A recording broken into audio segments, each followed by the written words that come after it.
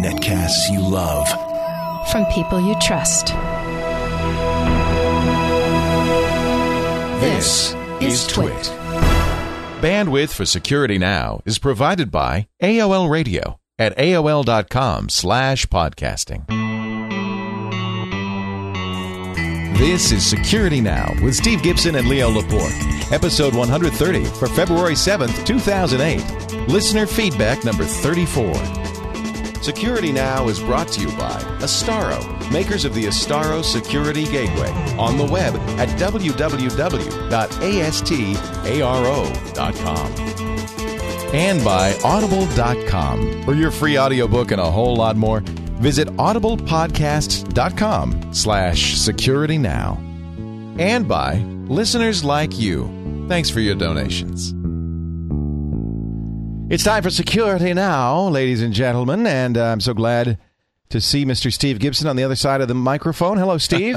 Hey, Leo. Great to be back with you once again. Episode 130. 130. 130. It's amazing. Separated only by the state of California. I'm in the north, you're in the south. So, so actually, if I were to see you across the microphone, it'd be very dim and tiny. Yeah, well, you would have exceedingly good eyesight. Actually, I think the curvature of the Earth would completely preclude that. I think you're right. You're a scientist at heart, and you can't get away with any of this fantasy stuff with you.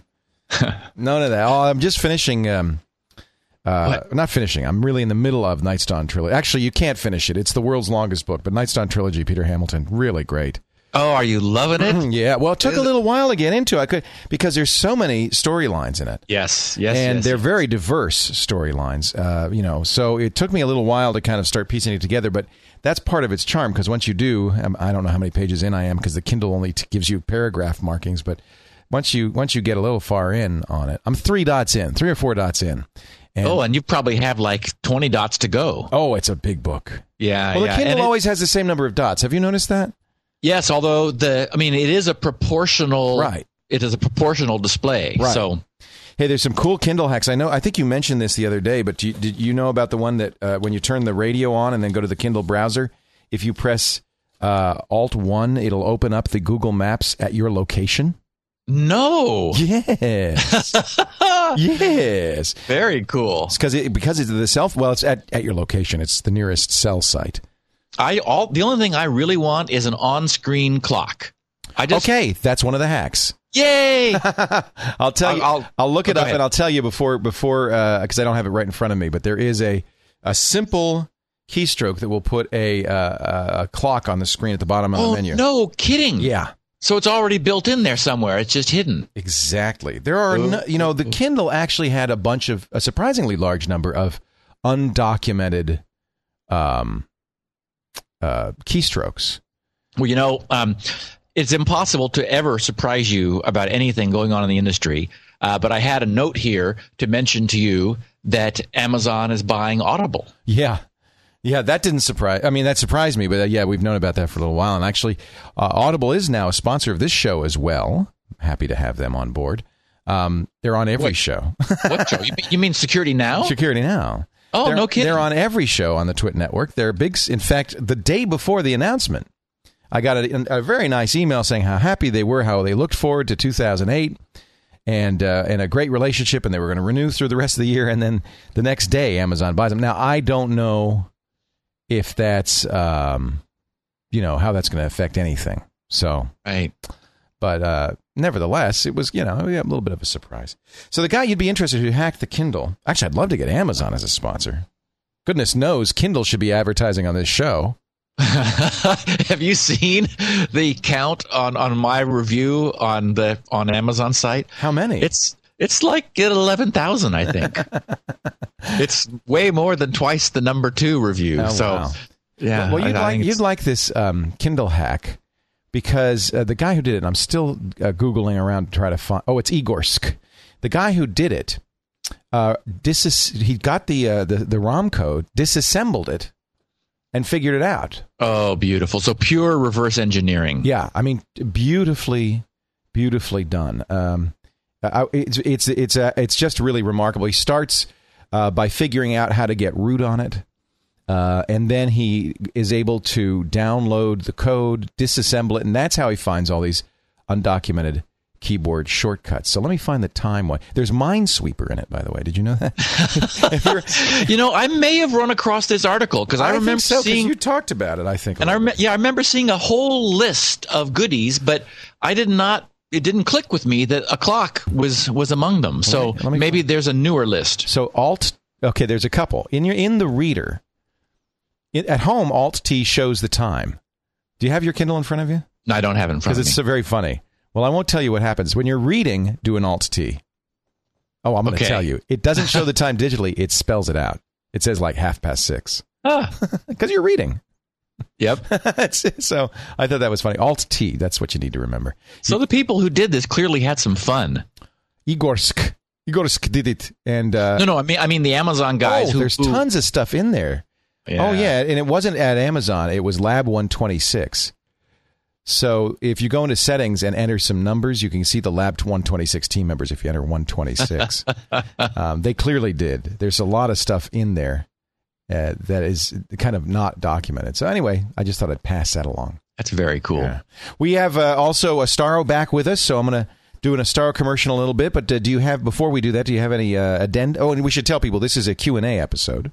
Yep, Q&A episode. I got all kinds of stuff. I did want to mention that Yahoo joins the ranks of being an OpenID authentication provider. Yes. Isn't that great news? Yep. So they're now supporting OpenID, which I hope will do a lot to promote OpenID.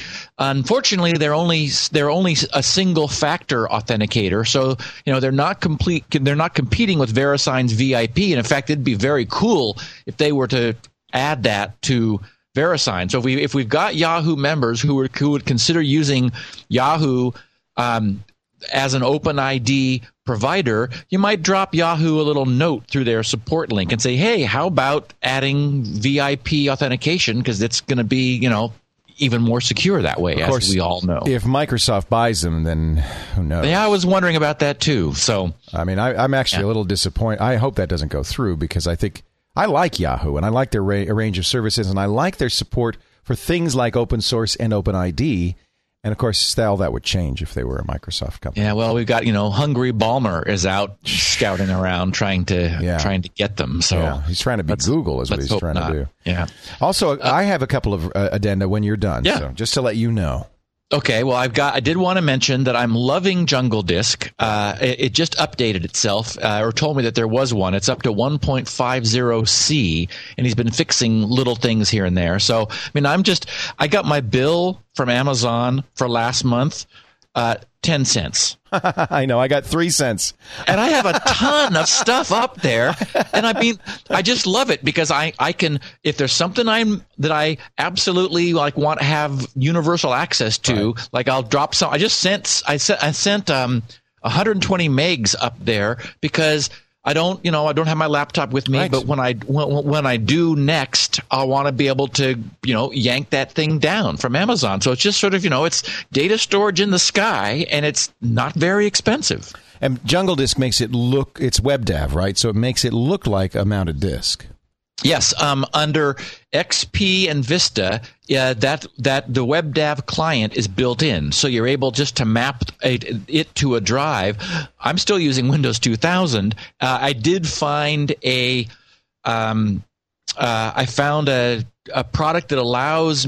It essentially adds that feature to Windows 2000. Although there is the ability right now just to browse to that sort of like a folder where you don't have a drive mapping, and I find that's just as convenient as having it as a drive letter. But it wouldn't be, however, if I needed to automate things like use my own backup solution rather than the one that's built into Jungle Disk in order to do that. So because looking for a drive letter is so much easy. Every program could do that. Well, I've got 2 really fun security event stories. This one's just going to boggle people's minds. It's funny. Years ago, many years ago, I remember refusing to talk to my attorney on my analog cell phone at the time because I knew that it wasn't secure. And that was probably I remember him thinking, come on, Steve. I said, no. I'm in the car right now. I'll call you back when I get to the office because this is a radio and, I'm not having a conversation with my attorney on an analog cell phone. And so he's like, okay, fine. Well, call me back. And you were right, by the way. I've talked to many guys, many hackers who just kind of made a habit of listening into analog cell phone recording. You could have some fascinating things that you would overhear. Yeah. And so it's like, radio. I mean, I know that listeners of Security Now know how skeptical I've always been about radio. Well, this story that just surfaced just really drives this home. This was posted on darkreading.com by Steve. I'm going to wreck his name, but I'm not. I'm sorry, Steve. I'm trying not to. It's Stasiakonis something. Stasiakonis something. Anyway, he's a VP and founder of Secure Network Technologies. They are a security penetration testing firm. Okay, now this is a true story, and it's got a serious theme to it because there's one other area of wireless that is still people are not thinking about it. Anyway, he says, in offices all over the world, users are becoming increasingly enamored with those wireless hands-free headsets that allow the speaker to move around the office while continuing a conversation on the phone. You're not talking cell phone handsets. These are for landlines. Exactly. So instead of having the coiled cord where you're having to stretch that around, you replace it with a little base station and wireless headset. Right. And he says, have you ever wondered how secure those headsets are? So have we. Recently, we had the chance to find out, and what we discovered was downright scary. If you don't know us, Secure Network Technologies is a penetration testing firm that focuses closely on the issues of physical security and social engineering. We were recently hired. Okay, so they were hired. So this what I'm about to describe here is legal. They were hired by a large organization to assess the company's network security and other potential vulnerabilities. Always anxious to try new things, we asked to test wireless signals leaving their building, including wireless access points, radio frequencies, etc., and potential vulnerabilities in those hot little hands-free headsets. To perform the work, we purchased a commercially available radio scanner. These devices are available at any local electronics retailer at prices ranging from $80 to several $1,000s. We chose a scanner capable of monitoring frequencies from 900 to 928 megahertz and the 1.2 gigahertz ranges, which is where many of the popular hands-free headsets operate.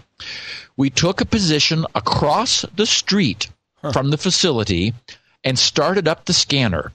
Within seconds of turning on the device, we were able to listen to conversations that appeared to be coming from our clients' employees. Wow. Several of these conversations discussed the business in detail, as well as very sensitive topics. After some careful listening, we determined that the conversations were indeed coming from our customer. After confirming that the sources of the conversations were on our client's premises, we made note of the specific frequencies that were used and locked in on them. We could then record the conversations digitally using the scanner. Within minutes of this discovery, we contacted our customer and explained the vulnerability. We felt this issue could not wait for our final report. To demonstrate the sensitivity of what we discovered, we used the conversations we recorded to social engineer our way into the facility. Oh, boy. We gathered the names of people mentioned during conference calls, as well as other specifics about each person. We then singled out people that were foreign to the location we planned to enter.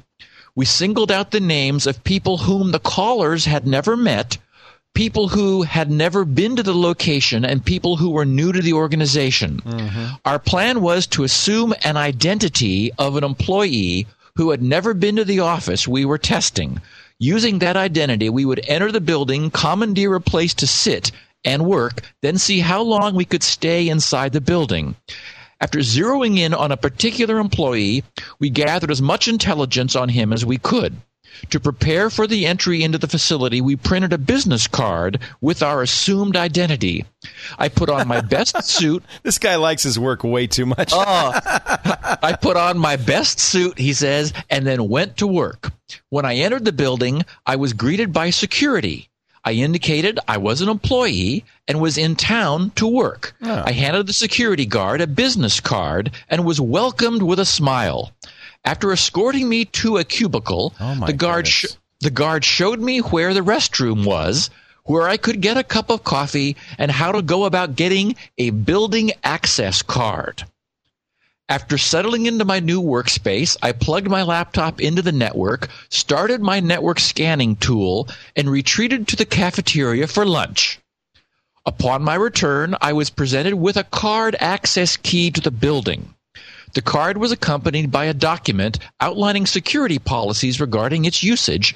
Clearly, the people who issued it never checked deeper into who I really was. With access card in hand, I started exploring the building. Wow. I had almost complete access. In the few places where the card did not work, such as the server room and fitness center, I used additional social engineering tactics to gain access to those as well. By day 2, I was already accepted as an employee. In the morning, I was greeted by my would-be coworkers and security folks. I began to take some liberties, such as booking conference rooms, asking for refreshments, and gaining permission to bring in a vendor, unquote. Wow. Actually, Doug Shields, my partner here at Secure Network. In all, I spent 3 days inside the building, gaining access to numerous types of information, resources, and technology. Oh, my goodness. Our social engineering effort was just one exploit. The real danger is the information that was being emitted across the street from the company through the wireless headsets. This technology is convenient, but it is opening companies to potential calamity. With the data we heard, we could have made a stock play, provided valuable information to a competitor, or gone to the press with scandalous data. We also noted that when conversations ended, the headsets became bugging devices. Even after calls were terminated, we could hear headset wearers breathing, as well as any other conversations that were going on in their offices. Oh, my goodness. We were interested in this vulnerability, so we asked for permission for other clients to test it out at their locations as well. We ended up intercepting communications ranging from financial institutions, healthcare, and variety of other professions and industries. We heard conversations from administrators of computer networks, C-level, that is to say CEO, CIO, so forth, C-level executives, legal departments, and management teams. What did we prove? That many companies which fear security breaches and eavesdropping are actually bugging their own offices and spilling their private content over the open airwaves without their knowledge. The problem is not unlike the early days of wireless LANs and Wi-Fi when the technology became popular before adequate security was developed. What can you do about it? The first step is to recognize the vulnerability. These headsets generally operate at 900 megahertz and, as we learned, are not necessarily secured with encryption. Find out who's using the technology and where. Secondly, you should consider doing a scanning test of your own, as we did for our client. It's worth $80 to make sure your corporate secrets are not unintentionally leaking out of the building via wireless headsets. Now, just to make it clear, these wireless headsets aren't the same as, say, a cordless phone, or are they? No, these are add-ons to typical corporate phones. Right. I mean, I've got one around here somewhere. I have a Plantronics right here. I'm looking at it. Yeah, it's very much like that. And they are simply this is exactly like me refusing to talk to my attorney on an early analog cell phone. I mean, arguably that was even worse because there you've got serious range. But these things work across the street. And I mean, in this case, this guy simply by overhearing conversations was able to function as an employee in a company where he wasn't employed. The higher ups knew and gave him permission to do this. But that permission was entirely optional. Yeah. I mean, anyone could do what this Steve and his partner, was it Doug or David, were able to do. That's just amazing. So I just wanted, this report, I just read this. I thought, okay, we've got to talk about this. I mean, just the idea that these they're basically handset extensions, and, people who use them are bugging themselves. Yeah. Wow. Okay. Second amazing story of the week. Okay. This is also frightening. I mean, what I'm about to read is horrifying and true. It was posted by a blog at Symantec describing an amazing Trojan known as Silent Banker. What's really fun about this too is that I'm going to read the blog entry. It touches on so many things that we have already talked about. So, this is a little bit of a walk in the park for our listeners. But the blog entry was titled "Banking in Silence." Targeting over 400 banks, including my own, writes this Symantec blogger, and having the ability to circumvent two-factor authentication are just two of the features that push the Silent Banker Trojan into the limelight. The scale and sophistication of this emerging banking Trojan is worrying, even for someone who sees banking Trojans on a daily basis. This Trojan downloads a configuration file that contains the domain names of over 400 banks. Not only are the usual large American banks targeted, but banks in many other countries are also targeting, including France, Spain, Ireland, the UK, Finland, Turkey, and the list goes on. The ability of this Trojan to perform man-in-the-middle attacks on valid transactions is what is most worrying. The Trojan can intercept transactions that require two-factor authentication. It can then silently change the user-entered destination bank account details to the attacker's account details instead.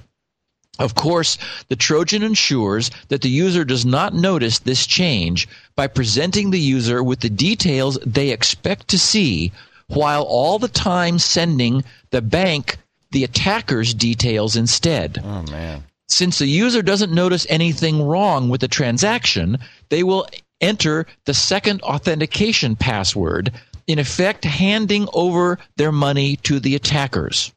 The Trojan intercepts all of this traffic before it is encrypted, so even if the transaction takes place over SSL, and of course we certainly hope it would, the attack is still valid.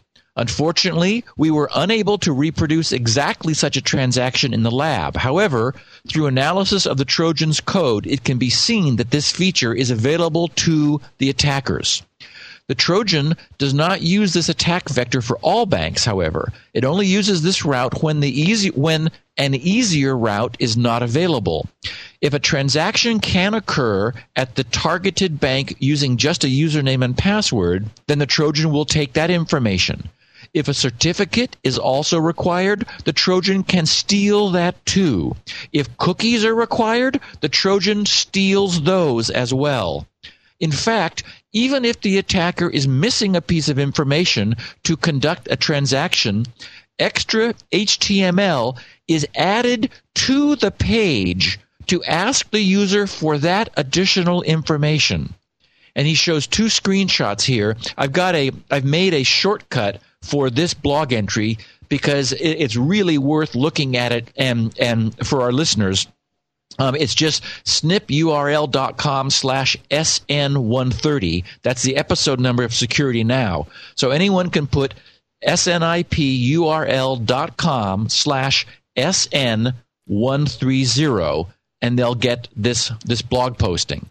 He goes on to say, when instructed, the Trojan can also redirect users to an attacker-controlled server instead of the real bank in order to perform a classic man-in-the-middle attack.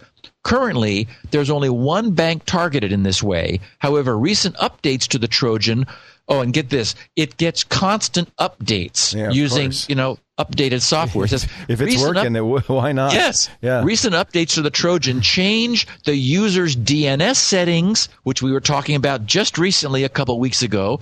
Change the user's DNS settings to point to an attacker-controlled DNS server. Using this technique, the Trojan can start redirecting any site to an attacker site at any time. This feature could also mean that if the Trojan is removed but the DNS settings are left unchanged, then the user will still be at risk. See below for the attacker's DNS server addresses. Add to all of the above the ability to steal FTP, POP, webmail, protected storage, and cached passwords, and then we start to see the capabilities of this Trojan. But it doesn't stop there. Don't forget the porn. The Trojan also contains over 600 pornographic website URLs that can be shown to the internet user so that the attacker can make money from the referrals. Lastly, the Trojan can also download updates, which it regularly does. It can also upload other executables and can use the infected image as a proxy or as a web server on any chosen port. In tests, the HTTP port used was 18102. The multiple configuration files that the Trojan downloads are updated several times per day, so it's more current than Windows is. More current than anything. Yeah. More current than Norton antivirus. And currently, the Trojan is capable of injecting HTML into about 200 different URLs, meaning that as a web page is being displayed by the user's browser, and this thing knows about both Internet Explorer and Firefox, as the web page is being displayed, the Trojan is able to intercept that communication and insert its own modifications, its own HTML into the page. He says the configuration files are compressed and encrypted. However, after decrypting them, we can see how the Trojan works in detail. And then he goes on into some additional detail, which many of our listeners may find interesting. Anyway, I mean, this is a beautiful posting because it gives you a sense for just how sophisticated Trojan technology is becoming. And, I mean, how much effort people are willing to go to for this kind of high-value attack. Well, it also introduced to me a new category. I never heard the phrase banking Trojan, but obviously these are Trojans aimed at corrupting your internet banking experience, right? Exactly. So you're right. There is now a classification of Trojans, a set of Trojans of which this is perhaps, and this guy, from everything he's seen, this is the most sophisticated one of all. And for one reason, it's not like it's one Trojan for one particular bank. And so how many, what's the chance that the infected user is going to 400 banks. Yes, and it's got specific scripting technology in order to deal with each one on a bank-by-bank basis. So just to understand, it would get on your computer as an end user, and it would intercept information about your banking login, basically. Correct. Essentially, you really don't want this Trojan on your machine if you're someone who does online banking. And he mentions it's all over the world. I mean, it's not just U.S. banks; it's banks all over the world. Right. Wow. So something to be aware of. Banks, I think, routinely cover up these kinds of losses, but this is a loss to you. This wouldn't be a loss to the bank exactly. Right. Well, yeah, exactly. You might very well go to check your balance and find that it has been zeroed because this thing watched you log in once. Wow. And, I mean, might right then have executed a funds transfer. If not, it knows how to, and it's able to send this back to headquarters, and then somebody else can log in as you. Even if, as this thing is so comprehensive that whatever authentication data is necessary, it understands, for example, grabbing cookie details. So somebody could literally pretend to be you, even if you had static cookies on your machine to identify you. And we, for example, we've talked about how authentication strength is reduced in instances where you do have a cookie because you've already authenticated your machine to the bank once before, and so it says, oh well, this here's a cookie we recognize. We'll only ask for the username and password, and not which kitten the guy has chosen in the past. Right. Hey, I had a couple of emails I wanted to just fill you in on. One is from, actually I got it from a number of people, but Remy was the first. He's a level designer at Ubisoft Montreal. Deep Freeze was the name of the program. I was trying to remember. We were talking about Windows and Microsoft's capability of, what was the name of the Windows? Steady State. Steady State. So Deep Freeze is from Phoronix, and I've had a number of people recommend it to me in the past. Does something very similar. It kind of resets the machine on every reboot. Is it free? No, it's not. And Microsoft's is. Yep. But Deep Freeze isn't hugely expensive. It depends on how many seats you have and so forth. It's $45 just for the basic version. So it's not hugely expensive, but if you had hundreds of seats, it would get more expensive. And then I want to thank Randall Schwartz and many other folks who are fans of TrueCrypt. The good news, you probably heard this also, there is now an OS X TrueCrypt. Right when we started talking about it, I went to the TrueCrypt site and it said, we're working on a Mac beta. TrueCrypt 5 is out and, in fact, works on OS X. I've downloaded it. In fact, it is compatible across OS X, Windows, and Linux. So you can have a TrueCrypt encrypted file, folder, or disk, and you could read it on any of those three operating systems. Which is very cool. Yeah. And in fact, there was so much interest in this that our Q&A that we'll be getting to shortly talks about some things that are built in already to the Mac. Oh, yes, of course. We'll get to that in a second. Before we do, though, ladies and gentlemen, I do want to welcome Astaro back. They're back. Yes, they're back. So glad. The only reason they were gone for a few weeks is I was slow to get them the contract, but we've got that worked out, and they are back through the rest of the year. And, of course, we know why. Astaro is the greatest. When it comes to UTMs, Unified Threat Management Systems, Astaro's Security Gateway is the one you want, a complete set of technologies. Best of breed, open source, and commercial software. Does it all. Spam, phishing, dual virus protection. You don't have to worry about that Trojan horse. Transparent encryption. Of course, it does SSL, VPN, which is really great. It automatically does SMIME and OpenPGP, so your desks don't know about it, but you do. Web filtering, control things like IM and P2P. I mean, it just goes on and on. Hey, if you are a Cisco PIX user, you know the end of line on the PIX. They just announced Cisco is killing the PIX appliance. So if you're a PIX user, Astaro wants you to know they've got a deal, a trade-in program offering you 20% off list on Astaro hardware, software, and maintenance for their 3 to 5 year agreements with the return of a Cisco PIX firewall appliance. So upgrade to the best. If you're trading in your PIX, that's astaro.com/upgrade your PIX. Astaro is ASTARO.com. To learn more, just go to astaro.com. And if you want to get a copy of Astaro for your non-commercial use, it's free. Go to astaro.com/security now. We thank them so much for their support. We welcome them back. It's so nice to, it's like an old friend. It just felt like something was missing. You can also get more information. In fact, arrange a free demo unit for your business by calling 877-4-ASTARO. You can ask them about the PIX upgrade, too. That's 877-4-ASTARO. We're so glad Astaro's back. Thank you for your support. We missed you. And now it's time. Are you ready? I'm ready, Leo. You feel good? It's time. It's question time. And we'll start off with Lynn in Kalamazoo. Lynn has a lot to say. Hello, Steve and Leo. Longtime listener here. Start off with you on show 1. Shouldn't that have been show 0? Yes, in true programmer's form, I should have named it 0. Twitch started with 0. But I don't know why. I wasn't thinking. We started with show 1. Love the show. Frequently re-listen to past episodes to keep your ideas and teaching fresh in my mind. We do recommend that. Yeah, I don't gain anything from that, but I think there's an advantage to that. Listen again and again. I don't gain anything from it, Steve. We all, I like that idea. I have to listen to it again. I get something more every time. I'm on the road about 3 hours a day, so I get a lot of security now, and I love it. Additionally, about 6 months ago, I became a SpinRite customer. I have 11 computers, 30 hard drives at home. What? Like most of your other listeners, I've saved several drives and many gigabytes of information with SpinRite. I don't know how I live without it. Your last episode reminded me that I, too, had a few old broken dead drives in storage. Remember, we were talking about that. somebody had resurrected a drive. They hadn't used it. They had wrapped it up and hadn't used it in years. Yeah. So he was kind of like cutting off your head and hoping that and freezing it. Someday they'll be able to resurrect you.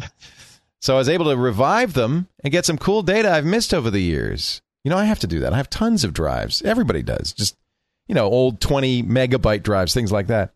It would work with any drive, right?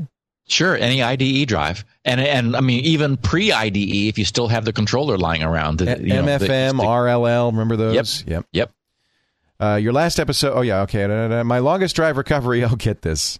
Now, our record is 3 months, I think, right? I think so. He took 17 days. That means his SpinRite was running for 17 days, but he's patient.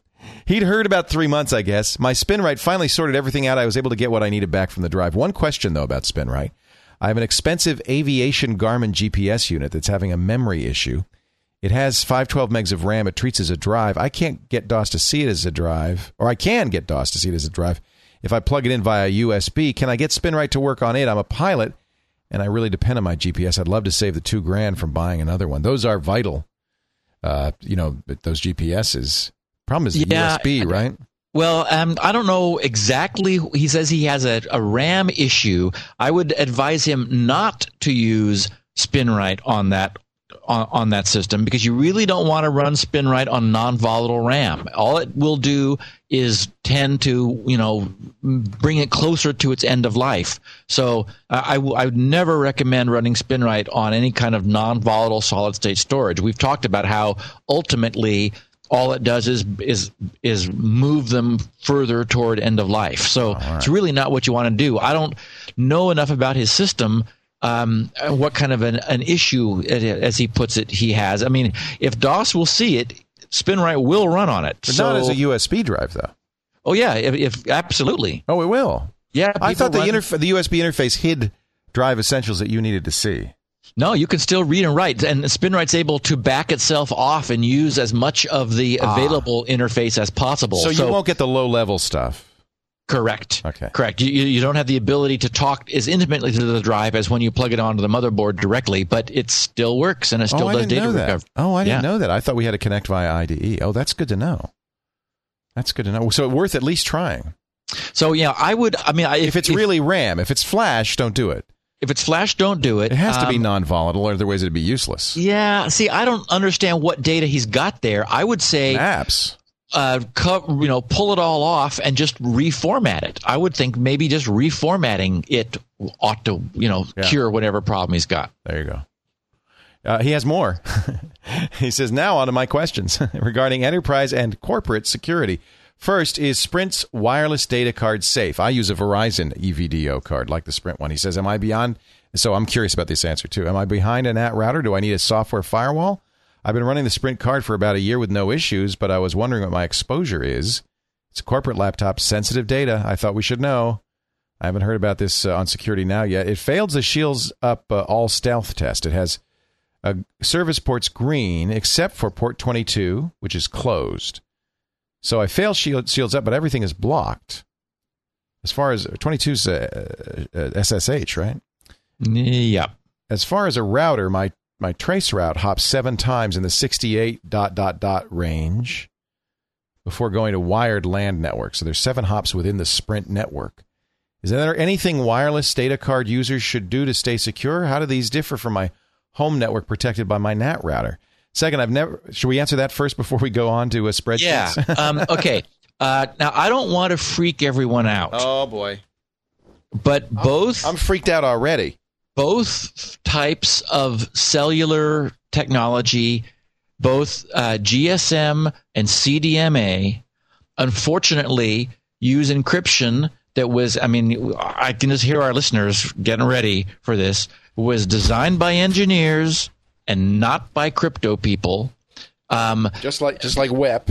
In their defense, in defense of the cell technology, back when this was first done, it was much more expensive to have processing power than it is now. Right. The at least in the case of GSM, it's based on a shift register. I think it's 3 different shift registers with multiple taps, which is one way of generating pseudo-random data.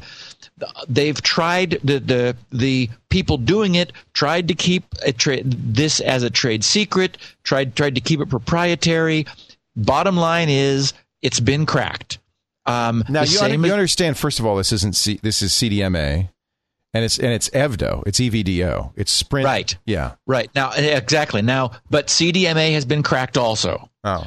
So, and I don't know if EVDO really uses CDMA technology. It's on those frequencies, but it might use something else. Actually, it does. All EVDO is really doing is aggregating a bunch of channels together, and essentially that's where you get all this extra bandwidth. Oh, interesting. It just pulls a bunch of cell channels together and uses them all in parallel in order to increase its speed. How interesting. I don't know one way or another for sure whether there's an additional layer of encryption on top of the standard cell technology. And when as I started saying, I don't want to freak out our listeners, it's not like CDMA and GPRS or GSM has been cracked to the degree, for example, that Wi-Fi has been. But there are papers on the net that talk about, how this stuff can be cracked. So it's not like there's super strong industrial grade,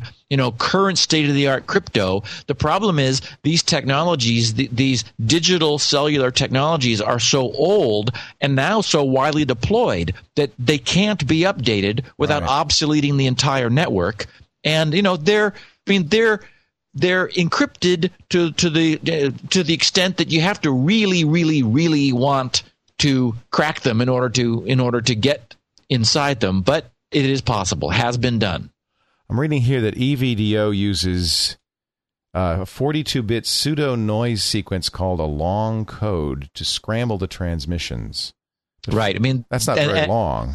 No, it's not. And again, then it uses AES on top of it. Yeah. Well, wait a minute. Now, wait a minute. The long code scrambles transmissions through the standardized cellular authentication and voice encryption algorithm, which is probably the one that's broken, to generate a 128-bit subkey called Shared Secret Data, SSD. This key feeds into an AES algorithm to encrypt transmissions. Well, that does sound pretty good. If it's using AES with a 128-bit key generated by pseudo noise. Yeah, it doesn't sound like it's using any kind of a public key technology, and I don't know where the shared secret comes from. It might be based on the phone number, or maybe it's established ahead of time. Anyway, it is on my list of things to research deeply, so I can, we'll spend an hour here before too long talking in detail about cellular encryption technology, because I know lots of people are, a little anxious about it. Well, the thing that makes me anxious is maybe EVDO is secure, the data is secure, but it sounds like voice transmissions over GSM and CDMA are not. Right. They would be relying on that initial level of obfuscation, which you really cannot consider as being encryption. Right. It's funny because when we went from analog to digital cell phones, I remember, because as we talked about earlier, analog cell phones, just like analog landlines, were completely monitorable. Yep. And I remember asking hackers, and they said, well, we don't know how, but probably you could hack into it. Probably you could. And this was very early on. He has another question. You're right. He has a lot to say. But Lynn, we don't mind because you're a pilot and you're going to fly us safe the next time we go up in the air. I've never heard the question on Security Now about Microsoft Excel security. Okay. I often timeshare Excel spreadsheets with people who I want to be able to use the spreadsheet but not see my formulas or change anything. As most folks know, if you use sheet protection and a complicated 64-bit password, it can be easily cracked in seconds with freeware out there. Okay. My question would be, is there any way to secure Excel so that it cannot be cracked and you can keep formulas and data from being changed? I did try to use OpenOffice's XML formatting with protection, but then, of course, Microsoft Windows customer or Office customers can't use them. Stephen Leo, please help. Yeah, this was an interesting question. He obviously knows that the built-in password protection that's afforded to Excel, there's lots of freeware around there that'll crack that easily.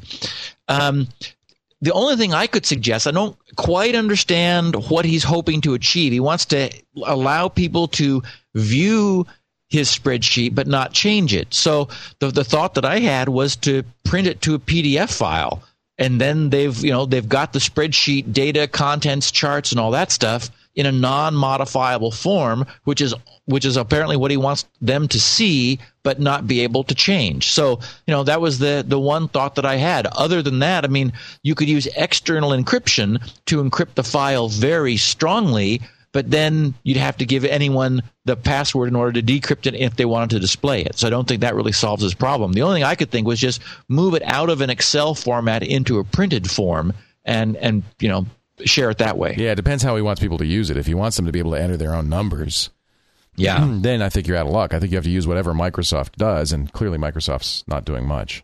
Right. Chuck in Tennessee suffers from debris. Hey, you wrote a little poem there. How do you deal with all the pre-installed junk when you buy a new machine? I've thought of just buying a new copy of Windows to go with every new machine. That gets expensive. Have you purchased Windows off the shelf just to get as clean a slate as possible? Is this obsessive? Also, are there a range of running processes that you'd like Task Manager to be showing? This is a great question that comes up, often. And I was sort of talking about it the other day. I was very impressed, frankly, with how clean the most recent two Dell systems that I've seen, a laptop and a desktop, they both had virtually nothing on them that I was unhappy with. I also recently purchased some ThinkPads for my employees, and unfortunately there was a bunch of junk there, and I've seen other machines which I mean are just oh my God, HP's current offerings. Oh, it's the worst. HP's Leo. the worst. There's nobody worse.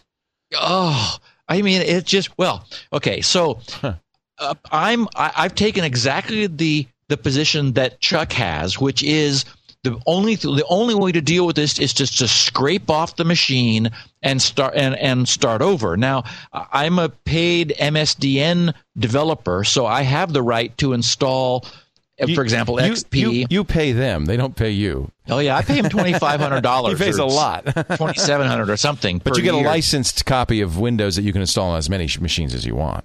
Yeah, so it's no big deal for you. I can't give it away, of course, No. but so that's not a problem for me. My point is that both with the recent ThinkPad and with the recent HP, even armed with all the drivers that I can find on their sites, I have been unable to install a clean install of Windows and get rid of all the little yellow exclamation points under the device manager to make it happy again. On little HP Pavilion, I was never able to get the CD DVD ROM working and I tried the same thing on my ThinkPad. I spent 2 days trying to start from scratch, install Windows. Of course, I'm using Drive Snapshot all the time in order to make, checkpoints. And I should say, of course, that before I did anything, I made a snapshot of before I even booted it the first time, I made a snapshot of it so that if my attempt to install clean and build it up failed, then I could get back to the way it was when it first got taken out of the box. What I ended up doing with the ThinkPad on all 4 of them now is simply removing stuff. I don't like using add remove programs in order to remove the annoying stuff, but there really was no choice. And I always sort of feel like, well, there's going to be some debris left. Is it really removed completely? We've had no trouble with our ThinkPads where we just started with the way it came and then backed out of that back to leaving the things installed that are necessary. And in most recent cases, I've been unsuccessful unfortunately, in installing a clean version of Windows and then getting all the various, basically just the device drivers and additional stuff that I wanted to have there working. So, it's a mixed blessing. I would just say don't buy HP. Buy Dell. There are a couple of things to say about that. Dell They've got to get a clue about this, Leo. It is so bad. Well, Dell used to, and I think one of the reasons they don't, they have this program where they ask users what they want to change, and they've done a number of things. That's why they brought back XP. That's why they offer Linux, and it's why Dell, which is, I think, they've done a very good job of removing the junk. There is a program. Actually, was a guy wrote it because he was so frustrated with his HP, called the PC Decrapifier. Yes, I've heard of that too. It's PCDecrapifier.com. It's free. And it does other things. I mean, it's one thing to uninstall stuff, but it also does things like resets the home and search pages, eliminates unnecessary startup items. It takes out things like Google and Yahoo toolbar. So there's a lot of stuff that I think is, this is a choice. The other thing is many manufacturers, maybe not many, some will still sell you a real Windows disk as opposed to a recovery disk. The recovery disk, of course, recovers the crap, but a real Windows disk, with a hologram on it and all that, is just a Windows disk. So if it comes with that, then you're golden. I should mention, speaking of installing Windows, that I was poking around Microsoft's MSDN site just the other day, and I noticed with glee that Service Pack 3 for Windows XP is now at release candidate 1 state. Yeah. And it's like, oh, please. Hallelujah. No more 95 or 98 updates and rebooting 9 times for the updates. Well, to get not for a few updated. months, and then you'll have to do that again. Yeah, that's true. And by the way, we should mention that Vista SP1 has now been released. It won't be you won't be pushed out to you till March probably. Who cares? Some people care, and we'll talk about it. Paul Thurrott and I will, I'm sure, talk about it Friday on Windows Weekly, as well as SP3 for XP. Because now that's finally out, which is nice. I mean, I don't know if it makes Vista better, but anyway, it's out. Yeah. So thank you. That was a good question. He did also ask about Task Manager, and there's no easy way to answer this question about running processes. But I can tell you a place to go. I will say that every so often I will look at, for example, the processes running on GRC's Win2K box, and I'm just jarred by how few there are. Compared because to when XP, when I set it up, I went through and I turned off all this nonsense, especially for a server that's just going to sit there. Right, doesn't need all kinds of wacky stuff running. And sometimes I'll turn things off that I later need. Like I'll turn off the DHCP client because I'm not using dynamic IPs within my own network. I'm in a 10. network and I sign them all myself. And then I'll take a machine somewhere and it won't connect. I was like, what the heck? It's like, oh, wait a minute. I turned off the DHCP. But again, it's like, I really do. I bolt these machines down and reduce the running processes, just as a matter of best practices in security, and it boots a lot faster too. Black Viper, who did this most famously for XP and then went offline. Yeah. He's back. He's back. Blackviper.com, BLACKVIPER.com.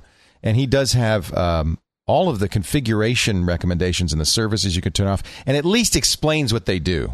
Isn't it so annoying, too, that Microsoft gives you this one little line? It's like, Trex changes to multiple files over the network. It's like, okay, well, do I need that or not? Right. And that's what Black Viper was a gamer, but he's by trial and error went through all these services to figure out which you could turn off and which you had to leave on. So that's a good source of stuff you can turn off. And then, of course, you can use MSConfig, but I recommend Auto Runs. That's Mark Rusinovich's program now from Microsoft. Yep. At SysInternals. It's Microsoft. Just Google Auto Runs and Microsoft. You'll find it. A listener who didn't leave his name wonders about the dark side. Maybe he wants to be anonymous. Hi, Steve and Leo. Thanks for such a great show. I've learned a lot. You guys have never really talked about cracks, pirated software, the whole Wares scene. I knew a guy used to call it Juarez, W-A-R-E-Z, Wares scene. It surprises me how many people use serials and cracks without considering the security implications. I don't pirate software at all for lots of reasons. Many people do. Well, boy, I'll tell you one thing. Those Wares sites are a hotbed of security exploits. It's true confession time.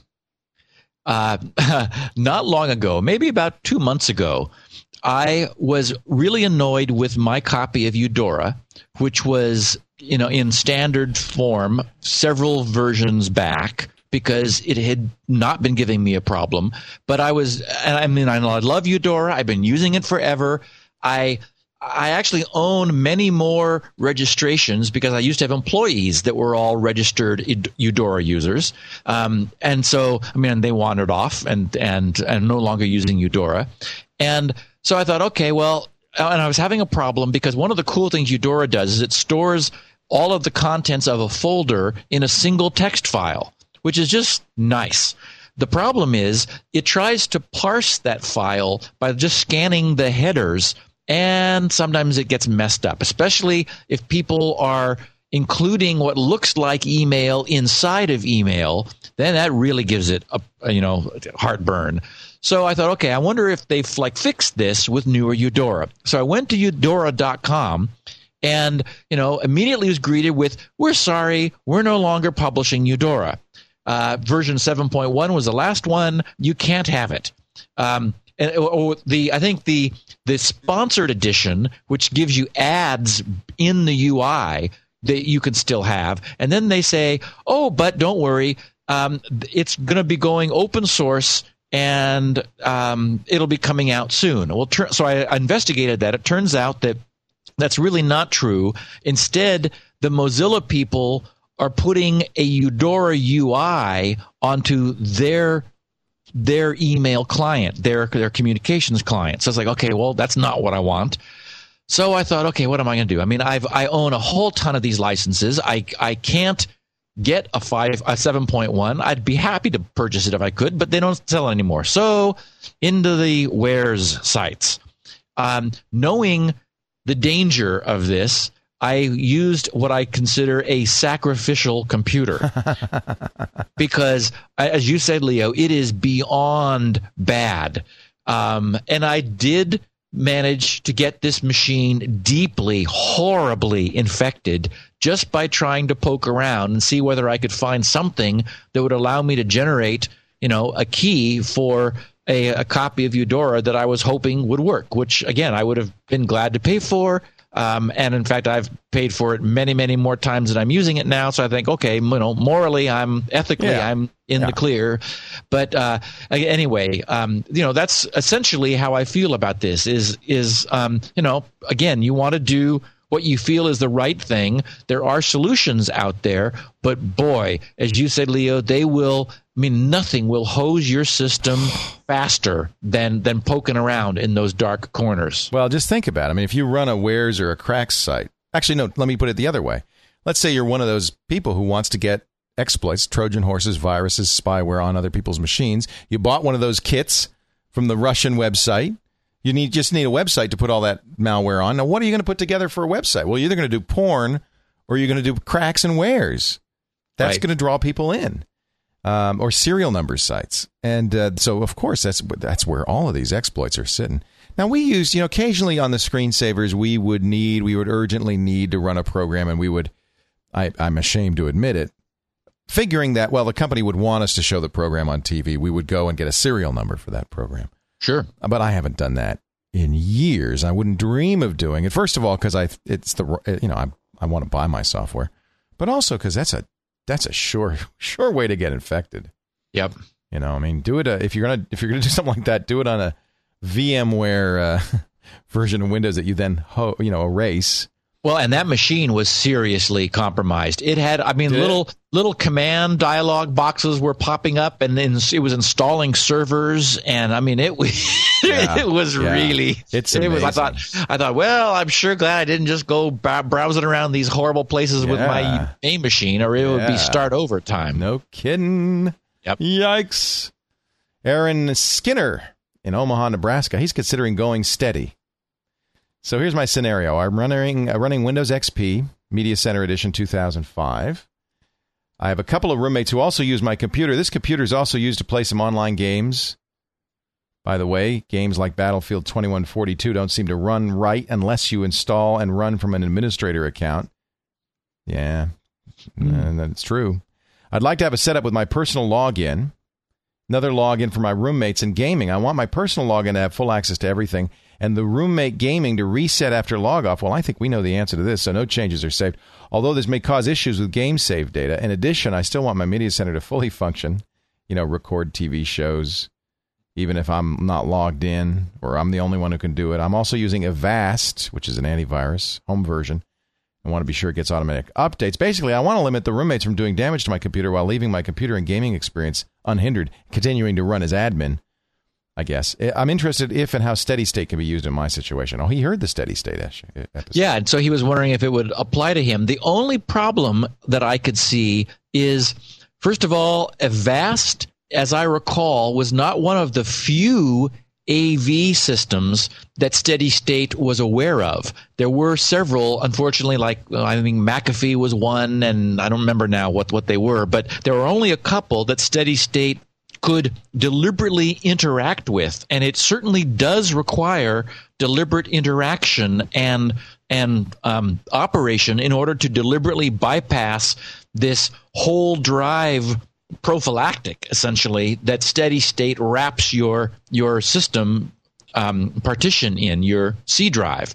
So I don't think that Steady State would work for Avast, as I recall, and that's a problem. The other problem is that doing something like saving recording TV shows, you do have this driver sitting there which is journaling changes to the system.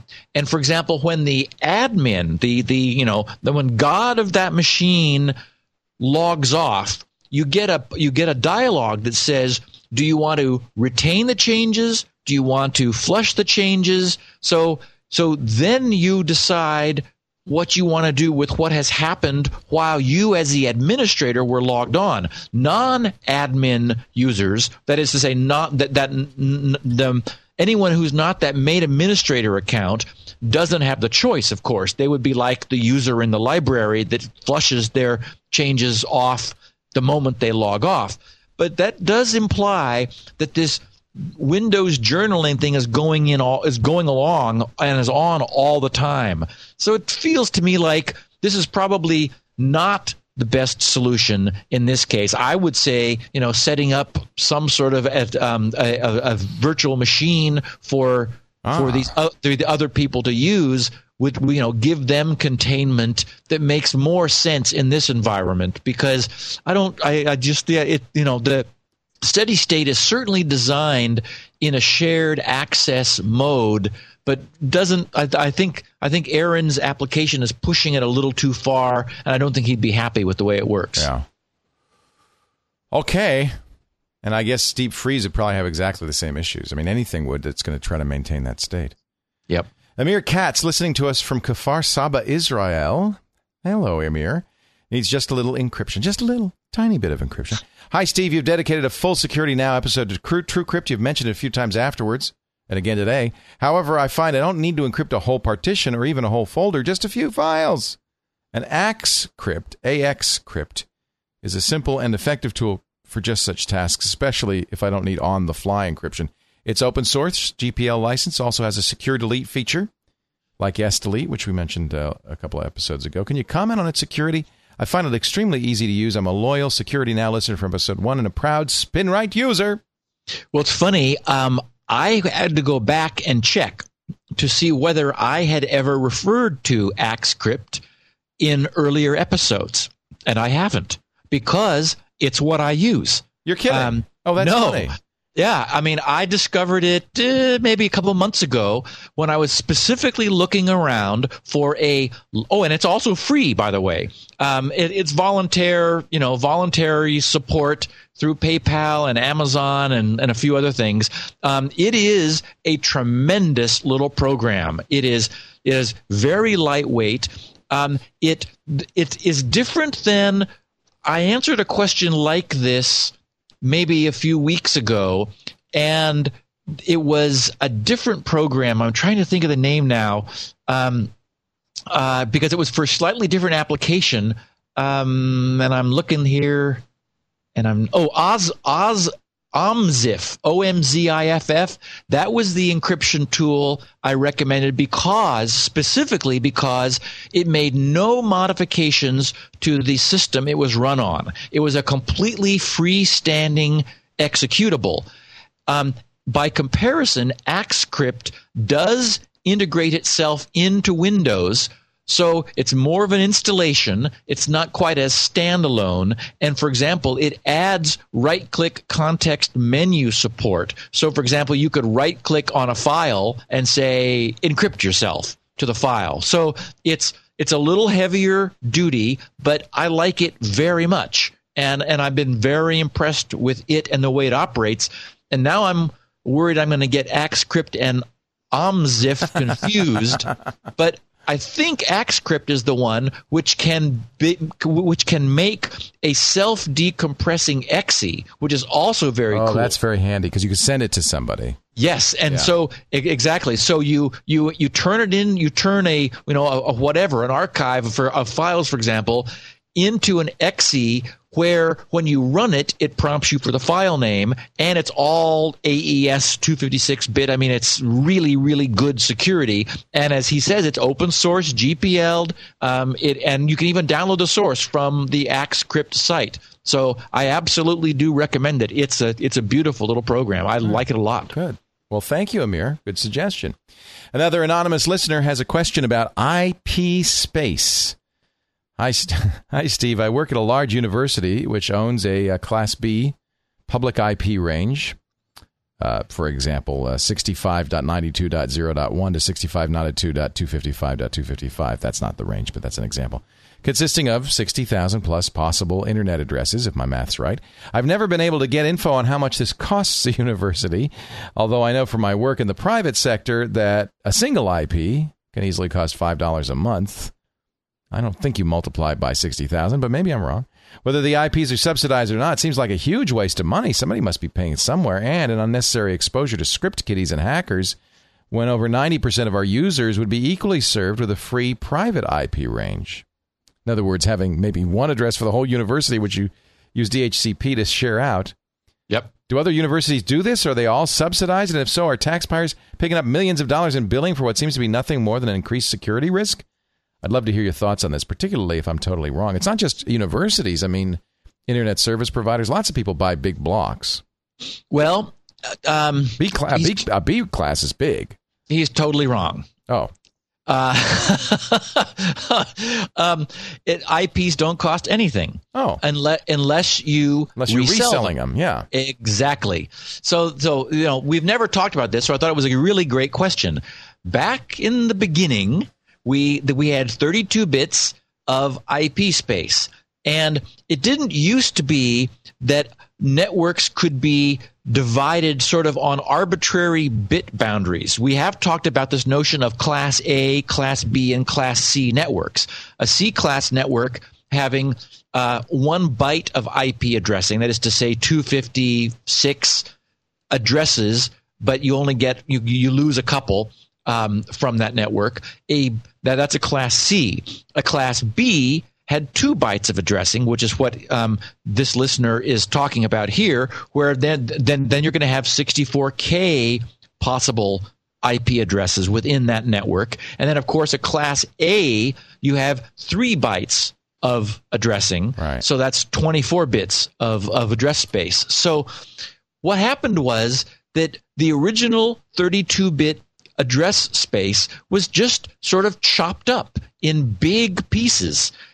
There are some universities, and universities were, of course, part of the early adopters of the internet, and so this guy works for a large university. They just got themselves a B-class network, so they've got as he says, they have 2 bytes of addressing with the first 2 bytes are fixed for, which essentially is the address of their big B-class network. And he's very right that it may well be that the university does not need 65536 or less a few individual IP addresses, but they've got them and they're not going to let them go. So they were given them at the beginning. Yes, as an EDU or whatever. Yes, and for example, level 3 I think has all of 4.0, and BBN.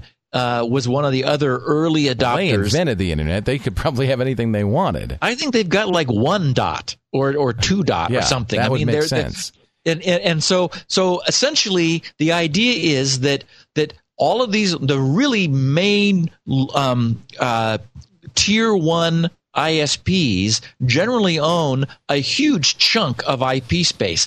I'm embarrassed to say that I at home have 64 IPs, of which I use one because I'm behind a NAT router. And you get that because you bought servers service or something, right? No. It's funky because this actually was due to my great relationship in the old days with Verio, where I did need some space, and I had 232 IP blocks that were disjoint.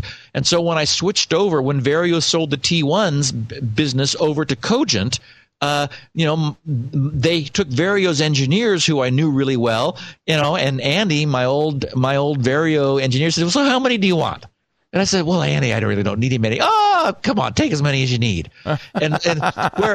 Whereas, for example, with Level 3, who is now hosting GRC's bandwidth, they were like, prove to us you need more than 2. Right. I said, well, what do you mean? No, prove you. So I had to literally fill out a sheet showing how and why, and they called it the IP justification form. Oh, my goodness. I had to fill out a form because they're not wanting anyone to waste them, because they're their precious resource. Right. And nobody who ever gets any IPs ever gives them back. Yeah. Ever gives them back. Mine, damn it. Exactly.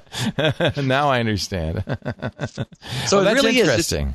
It's a weird sort of bizarre consequence of the early days of the internet, when people would say, okay, how many class Bs do you need? They just chop them up, and because they weren't valuable then. Now they're the most precious resource on the planet. Well, now I figure we're done, right? Where everybody's got something and there's nothing left. I mean, do you know that there's still only about 60% of the IP space is in use?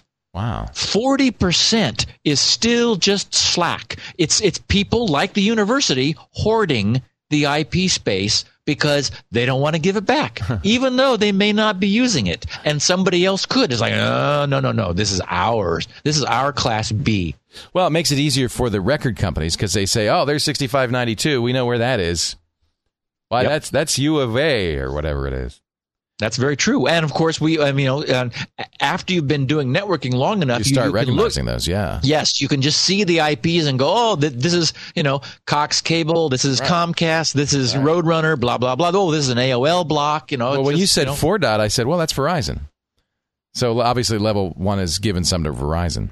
Exactly. Yeah. Brian Bienhoff has a Mac file security. Well, he has Mac file security pretty well nailed. I've been listening to Security Now since episode 1. Again, another great listener from the actual time it was released. Not by archive diving. I've been listening since day 1, he says. In the most recent listener feedback episode, 128, you had a question about encrypting files and folders on a Mac without using File Vault. Oh, I got a number of people sending me this suggestion. Leo, I mean, half of the email that I've received recently were Mac people who were proud. So I wanted to acknowledge everybody who wrote in. Yes. Yeah, and actually, I should have mentioned it. I've used this technique for years. In Disk Utility, you can create an encrypted disk image. It's a .dmg file that requires a password to mount. This obviously doesn't encrypt the whole home directory, but if you want to keep a set of files or folders encrypted, it can do the trick. You can even save the image's password in your account's encrypted keychain, put the file in your login items so it automatically gets mounted whenever you log in. You don't even have to enter a password, although you might not want to do that if you want more security. Another question mentioned erasing files securely on the Mac. In addition to secure empty trash, which according to Apple completely overwrites files with meaningless data, and I will vouch for that because it takes about 20 times longer to empty the trash when you use it. You can also securely clear all the free space in a hard drive. Disk Utility to the rescue again. Select the drive, go to the Erase tab. Oh, that's right. I have seen this setting. Then you can erase free space with a 7-pass or 35-pass overwrite. Finally, if you boot to the OS X installation disk, you can run Disk Utility from the menu bar and securely erase the whole hard drive with 7 or 35-pass secure deletion. No DBAN needed. So Apple obviously gives you a number of ways to get this done. Yep, and Brad pretty much covered the bases. Again, I wanted to acknowledge everybody who wrote in with various flavors and pieces of that. I mean, from what he said, and being a person who doesn't want to install software I don't need, I love the idea that you can create essentially an encrypted partition, one of these DMG files, right, and put things in there, knowing that if you remove the password from it, it's really going to be safe. Also, remember that if you delete files from there, you're not leaving them sitting there in the clear on your drive, because Apple is encrypting them on the way to the drive. Yep. So they're always encrypted. So you essentially have sort of the equivalent of secure delete for free. Right. Yeah, this is a good technique. Also, you can make a sparse encrypted image, so it's small, but can expand to accommodate whatever files you put in it. And when you mount it, it mounts like there's a drive there. So it just shows up as another drive. So it's actually a very good technique. Nice. Steve Hedry of Kitchener, Ontario says, Steve missed an obvious solution. Maybe. Hi, folks. I've been an insatiable listener from the beginning. Another number one listener. You're all number ones. Steve's knowledge never ceases to amaze me. I hope the show never stops. One thing that surprised me, though, is his solution to the recurring question of how to provide both WEP and WPA access without risking compromise of the WPA side from the WEP access point. Steve has repeatedly described what seems to be kind of a kludgy solution involving 3 routers. Why doesn't he recommend using one of the free Linux firewall solutions, IPCOP, Endian Firewall, Smoothwall, that allows separate networks to share an internet connection without the untrusted network being able to see the trusted one? Both of these forks of the original Smoothwall install into an old PC with multiple NICs. You do need 2 NICs. I guess you might need 3 in this case. And allow up to 3 isolated networks, with each less trusted network being unable to see the more trusted network. They are full-featured firewall routers in their own right as well, and great use for an old Pentium 2 or 3. I might also add you could use a Staro security gateway for this. That's Leo talking. Endian is available as a hardware appliance as well as a free distribution for PCs. Setting up one of these seems to be a lot more straightforward and elegant than rigging multiple routers together for the same purpose.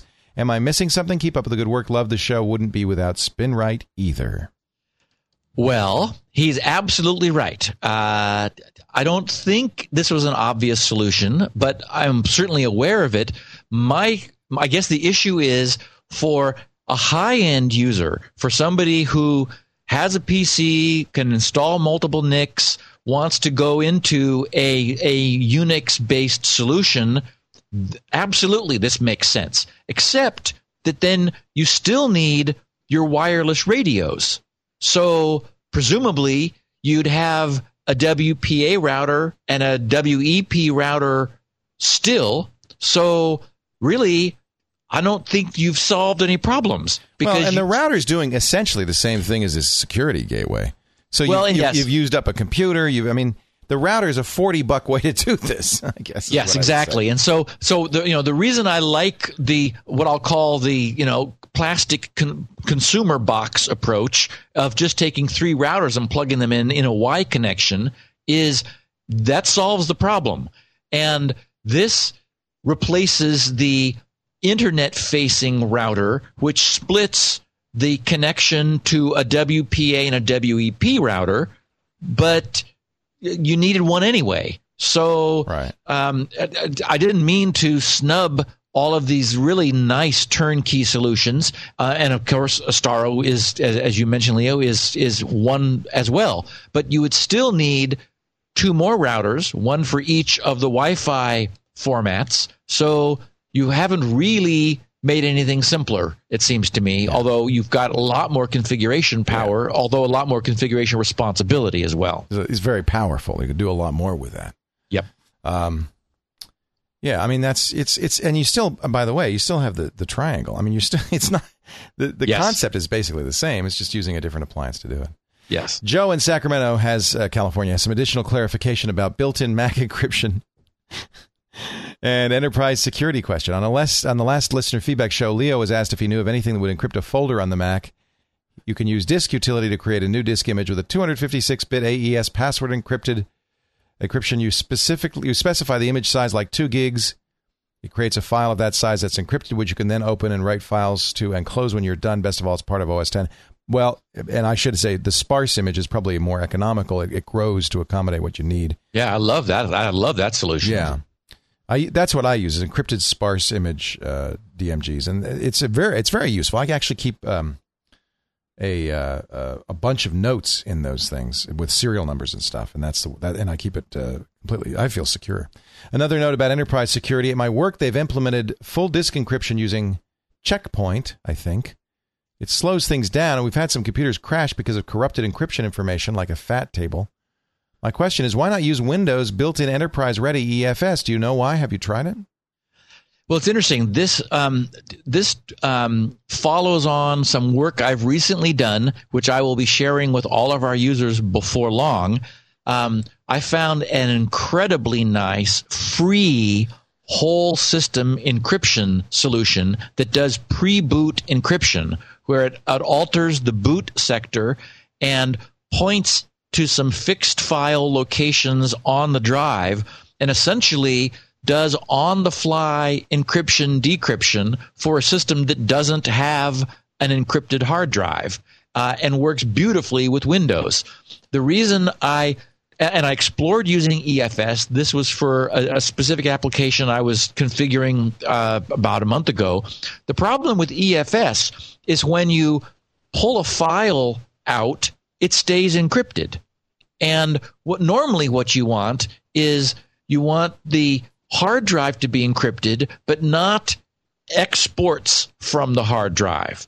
And so specifically, I wanted a system to be safe, but if I copied a file, for example, to a USB, I wanted it decrypted in the process and to be transparent. Whereas EFS actually uses file attributes, tags this as encrypted, and you get an encrypted copy that you can't use. And I mean, which may be what you want, is to keep exported files from being decrypted on the fly, but that wasn't, in my case, the application I was looking for. So this thing I found, rather than teasing our users, I'll let everyone know, it's called Free CompuSec, FreeCompusec. I've researched it extensively, and we'll be doing a show on it before long. But if anyone wants to go poke around at it, that's the name of it. And I have checked out the security of this thing, and they really got it nailed. It is nice. And I've even benchmarked it because I wanted to find out what would be the overhead associated with doing software on the fly encryption decryption of the whole drive, which is what this thing does. Literally the entire physical hard drive, no matter how many partitions you divide it up into, no matter what you do, it starts at sector 0 and runs an encryption across the entire drive when you put it into that state. And I don't have the numbers in front of me because I've got them written down for the show, but it was like 9% overhead. I mean, nothing. It was not, you couldn't feel the difference at all. It took maybe 326 minutes to do, or no, not 326 minutes. What I did was I benchmarked the defragmentation of a highly fragmented drive, both with and without this, and the increase was surprisingly minimal to add this on-the-fly encryption decryption. So we'll be talking about that soon. Wow, neat. Wow, very interesting. I can't wait. Our listener, Glenn in Denver, Colorado, is in a hurry to log in regarding Windows Steady State. He says, my biggest interest, in addition to customizing what's retained and what is preserved, is how long the restoration process takes. And we mentioned it does take a while. I always hate long login times required by machines that start up so many processes at login time. So this is the question of greatest concern. Is the logon process a matter of seconds, more on the order of minutes? How long? Yeah, in my experience, and I didn't explore whether this is a function of the size of the cache. As I did mention in our Steady State podcast, when you are going to install Steady State, Windows asks you to defrag the drive to bring as much unused space into one large contiguous block. Then Steady State, and I don't quite get why, but it just takes half of that. It's like, thank you very much. You had 50 gig free. Now you've got 25. Yeah. And it's like, whoa. That's now, annoying right there, I got to tell you. Well, you can easily, there's a nice UI. You can easily bring that down to 1 gig or something, substantially more reasonable. I don't know whether that speeds up the login process. The reason I didn't research it extensively is it wasn't that bad. I mean, the process definitely took longer. But it was more than seconds, but it was less than minutes. So maybe 45 seconds, literally about 45 seconds. I mean, enough so that I'm the same way. I'm Mr. Login speed freak, and I was already saying that I don't run processes I don't need, and so forth. So when this thing kind of like came to a grinding halt, and I'm looking at a blank screen with a cursor, it's like, okay, hello, yeah. But maybe it was 30 seconds. I mean, it was enough so that I knew it, but it wasn't enough so that I'm not going to use it in the application where steady state is really what I needed. Yeah. Okay. But not, now he's talking about boot time. Does that relate to boot time? Well, yeah, because when you log on, there's a like it has to load in that partition. No, I don't know what it's doing. I mean. It's definitely doing something. I thought maybe some other services were hung, so I went in and I disabled. Slow. I mean, it's slow. It does slow down your login. There's no doubt about it. It slows down your login. On the order of minutes? No, like maybe 30 seconds. Okay, that's not bad. Yeah. Right. Again, it's like, Glenn is really concerned about that. So I wanted to say yes. And I wanted to also mention that people can try this. I mean, it does install nicely, and it goes away nicely too. So it's not a big problem to give this a shot and see how you feel about it, because it's nice. Easy to back yourself out of it. You can back out. Okay. Yep. Mark Livingston wins the Quick Tip of the Week award, and Mike's Corporation in Minneapolis has the Amazing Idea of the Week award. But before we do those, am I mean? Time to mention Audible. Yes, we welcome Audible.com. I'm so happy to Security Now. I mean, criminy, it's about time. Steve and I talk about books all the time. We talk a lot about books on the Kindle and ebooks. Do you ever do audiobooks? I don't, because I'm not in a mode where I have a long period of time that I'm, where an audio book would work. I'm at Starbucks and I'm reading, or I guess I'm just a reader. We're going to win you over. Well, but for example, if I were commuting, that where I've got a long period of time where I cannot be reading because that's not safe. Then an audiobook would make a lot of sense. But I just your commute is like to the 3 feet. Well, to the espresso machine, basically. Yes. Well, I got a book that might convert you to Audible.com. We should mention Audible is, of course, audiobooks you download, which means you get them as soon as you want them. You could put them on anything. You listen to them on the computer, put them on CD if you want, but you can also put them on almost any portable player. Even the Kindle has Audible support, so you can put them on your Kindle, your iPod, your iPhone, many MP3 players. They have hundreds of devices.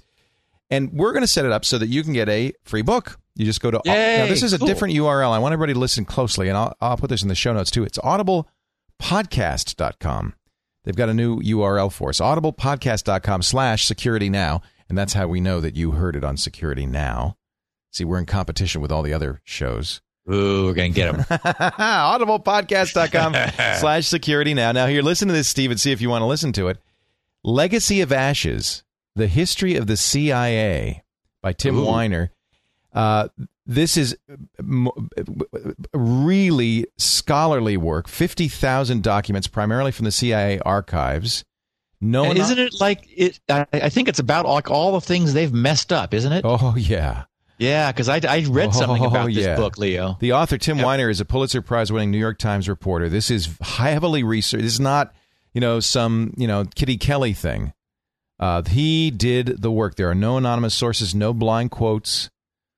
The CIA, for the last 60 years, despite has maintained a formidable reputation despite its terrible record. Finally, the truth comes out. So if you're interested in security, national security, as well as personal privacy, you've got to read this. Legacy of Ashes, The History of the CIA. Now, this is a 21-hour book. This is going to take up some of your time, and that's why I like audiobooks. Because unlike you, Steve, I spend a lot of time driving. The kids are around, going to the gym. I work out at the gym. I like to listen to an audiobook. I'm bouncing around too much to read. I listen to audiobooks when I'm working out, when I'm driving, when I'm walking, and that's why I love this. And I'll tell you, I can get through a book this long in a couple of weeks. That's how much time I spend listening to audiobooks. This is a great one. Legacy of Ashes, The History of the CIA, unabridged by Tim Weiner. This could be yours free. All you got to do is go to audiblepodcast.com/securitynow. A great way to test out audiobooks. I'm going to find one, Steve, that's just going to knock you out. That you're going to say, "Oh man, I got to hear this book. I'm going to convert you over." How does this work, like from a DRM standpoint? There's DRM on it, but the DRM is similar to iTunes DRM. You get to put it on 3 different computers, and once it's on a computer, it can go on a variety of devices, just like iTunes. So they do, and I talked to Audible about this. Publishers, of course, insist on DRM, just as they do on the Kindle, just as they do on most ebooks, because the publishers are terrified that people are just going to start distributing this stuff. Yeah. But as DRM goes, it's very unobtrusive. I'm never aware of it because I can download it on 3 different computers. That's more than enough. And I could put it on all my portable devices. I have the same book on my iPod, my iPhone, and my Kindle sometimes. And you never know which device you're going to have. Right, exactly. Yep. And one of the nice things about iPod syncing that I really like is that it remembers where you are in the book. So when you sync up the iPod in the book, it remembers it. And I think most devices do this. It depends on how you're syncing it up. Certainly the Audible Manager does it. They have their own software.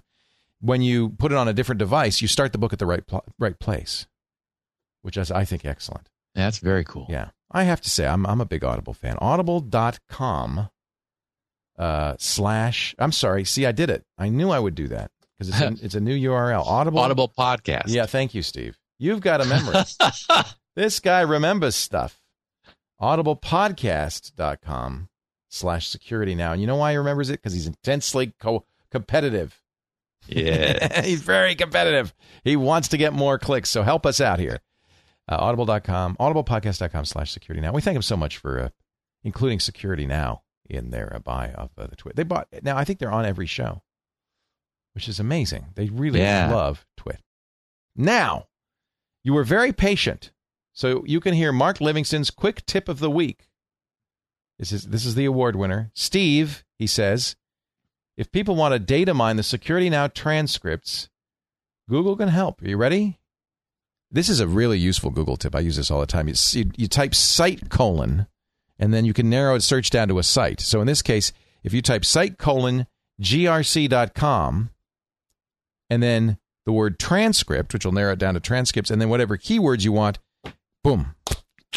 And I got to tell you, it works because I used it earlier today when I was putting the questions together for this AXCrypt, AXCRYPT. Just to see if you'd ever mentioned the other one. Yes, and nothing came up. And then I thought, is this working? So I was like, wait a minute. No. Maybe I'm fooling myself. So I put in, I don't know, VPN and went boom. Yeah. And there was like it's perfect, Leo. It's like every one of our podcasts where I've mentioned VPN, thanks to Elaine transcribing them all, it's just bang. And thanks to Google, you can see the use of the VPN in context. I mean, it's like, and I have to say that I'm really pleased about this because I did mention last week or the week before that I was soon going to be adding full text search to GRC. Now you don't have to.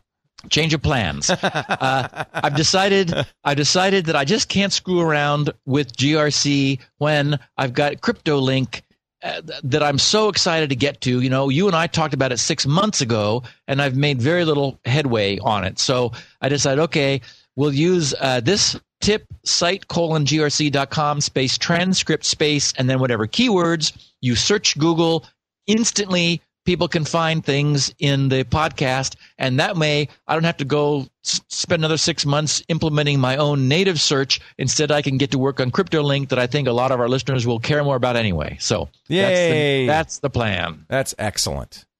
Well, I have to say, Google, once Google finds its way into your page, they do a great job. I use Google for searching my sites. Why do your own search? I use WordPress and Drupal, and of course they have excellent searches. But Google does such a good job. Yep, I just use Google for it. Done is right. And many people, one of the things people complain about with podcasts, with netcasts, is their audio or video. How do you find stuff? You're so smart to have the transcripts. I think I really should do that for all the shows, because then it makes a netcast Google searchable. Right. I think it's a really, really good thing. Okay, now read this number 12 carefully and slowly, Leo, because this is extremely cool. I think he's the Amazing Idea of the Week award, but our listeners are gonna have to pay attention to get this. All right. Mike's Corporation in Minneapolis wins the Amazing Idea of the Week award. I just thought I'd write in to tell you about the enterprise security solution we use. I figured it was too esoteric to mention before, but since you brought up the use of VMware and Peter's response a couple episodes ago, I thought I'd share. In fact, our solution is just an inverted version of Peter's solution. What was Peter's solution? Peter's was they had everybody running in VMware. Remember, he was the developer, and his company of developers were using VMware because they didn't want to have to constantly put Windows security patches in, which tended to break their development build environment. And so the idea was they would keep the external Windows patched up and current, but then they would use a virtual machine image, and when they added somebody new to the project, they just give him an image, and he's instantly ready to go. Perfect. Okay, well, he does the opposite, sort of, upside down. Here's what he suggests. We run a virtual machine on each desktop, but instead of running the applications in the virtual machine and managing network security on the native machine as Peter does, we do the reverse. We abdicate control of the real machine's network card to the virtual machine so that the native Windows system doesn't use it and can't see it. We then establish a virtual network connection between the native Windows system and the virtual machine so that all the Windows network traffic is routed through the virtual machine.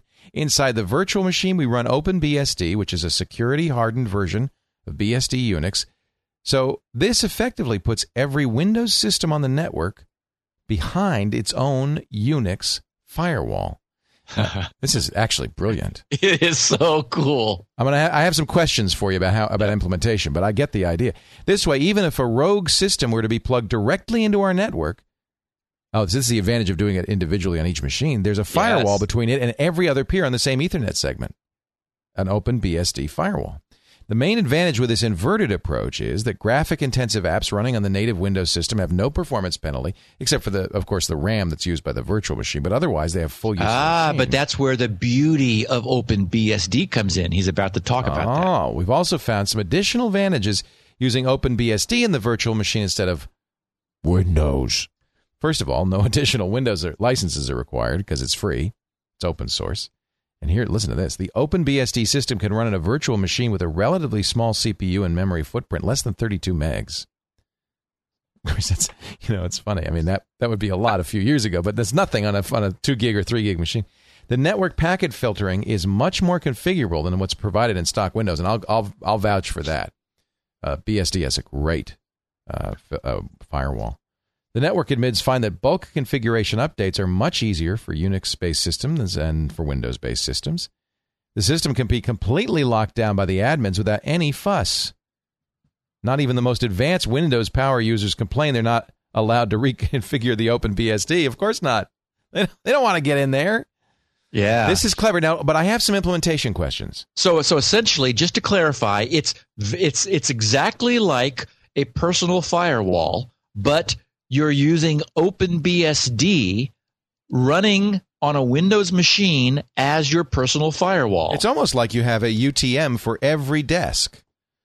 Yeah. Its own UTM because, however you're configuring that security. Now, here's my question. Okay, so I'm running Windows natively. I'm running all my apps natively. How do I tell my desktop Windows to go through the virtual machine for its network access? I have no idea.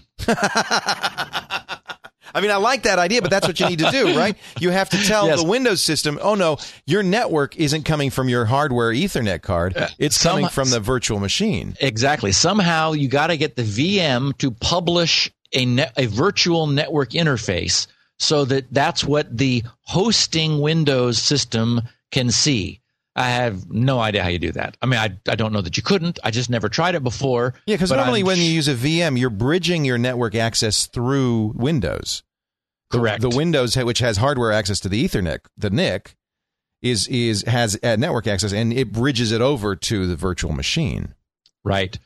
He did mention in the original email, and I think it looks like I maybe have cut that off, where he said he would tell us how to do it if I want, or that's right. He said he would tell anyone who wanted to know how to do it. And I thought, well, that's not going to work well in a question. But I think I need to write back to him and say, okay, how exactly do you do this? Well, I think this would be a good topic for a show, is just let's talk about how to do this. In detail, yes. Yeah. I mean, and what I love, again, is like, there are some personal firewalls that are 32 megs. I mean, take up a huge amount of RAM.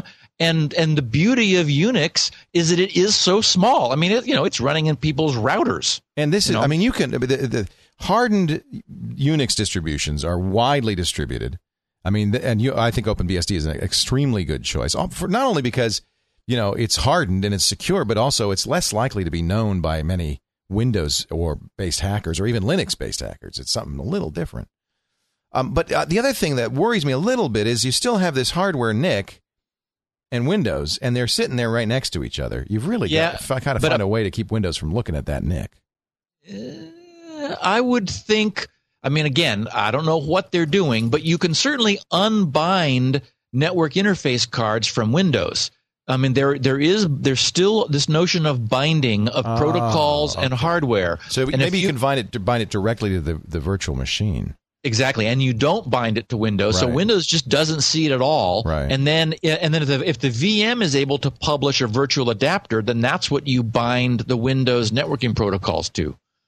Anyway, I think this was so cool, very clever. We're going to find out how to do it. And I agree, Leo.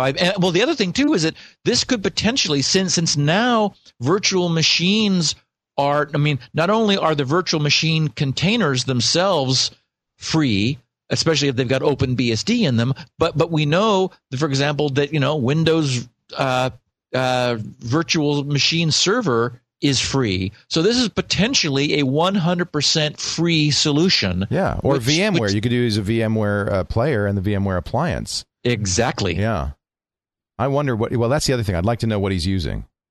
We're going to find out. Is it VMware? Is it Windows, Microsoft's virtual machine?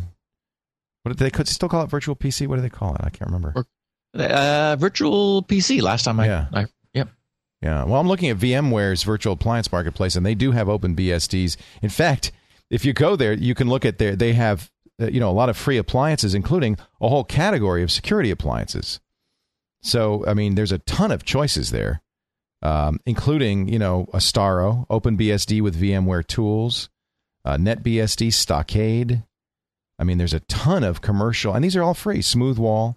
It may well be that this evolved from someone using one of those and saying, hey, wait a minute, why can't we go the other way? Unbind Windows from the physical container, from the physical interface and bind it to a virtual interface? Yeah. I wonder if anybody else has thought of this. It's a very clever idea. Yeah, I love it. Yeah. Okay, yes, you do. You win, Mike. I don't know who Mike's Corporation in Minneapolis is, but... No, he didn't say. He probably doesn't want anybody to know. But I'm going to track him down. Wow, really great. Hey, this was a long episode, but I think a really good one. We thank our new sponsors, Audible.com, and we welcome back our old sponsors, Astaro.com. Both great to have you both on, and some great questioners. Thank you all for your questions. If you'd like to ask Steve questions, you can do it right on his site, grc.com/feedback. I never can remember that. Of course, GRC is a place to go for SpinRite, SPINRITE, Steve's bread and butter, his day job, that great hard drive maintenance and recovery utility that everybody ought to have. You got a hard drive, you ought to have SpinRite. You must know that by now. You can also go there to get the 16 kilobit versions of this show. So for people who don't want to download a giant show or want to store it in somewhere, compactly. With 130 shows, it does add up. You can get that from grc.com/security now, and also Lane's transcripts. And don't forget that search tool, because that's cool. You can just make that a search link that would automatically do that on your site. Yeah, that would take 5 weeks.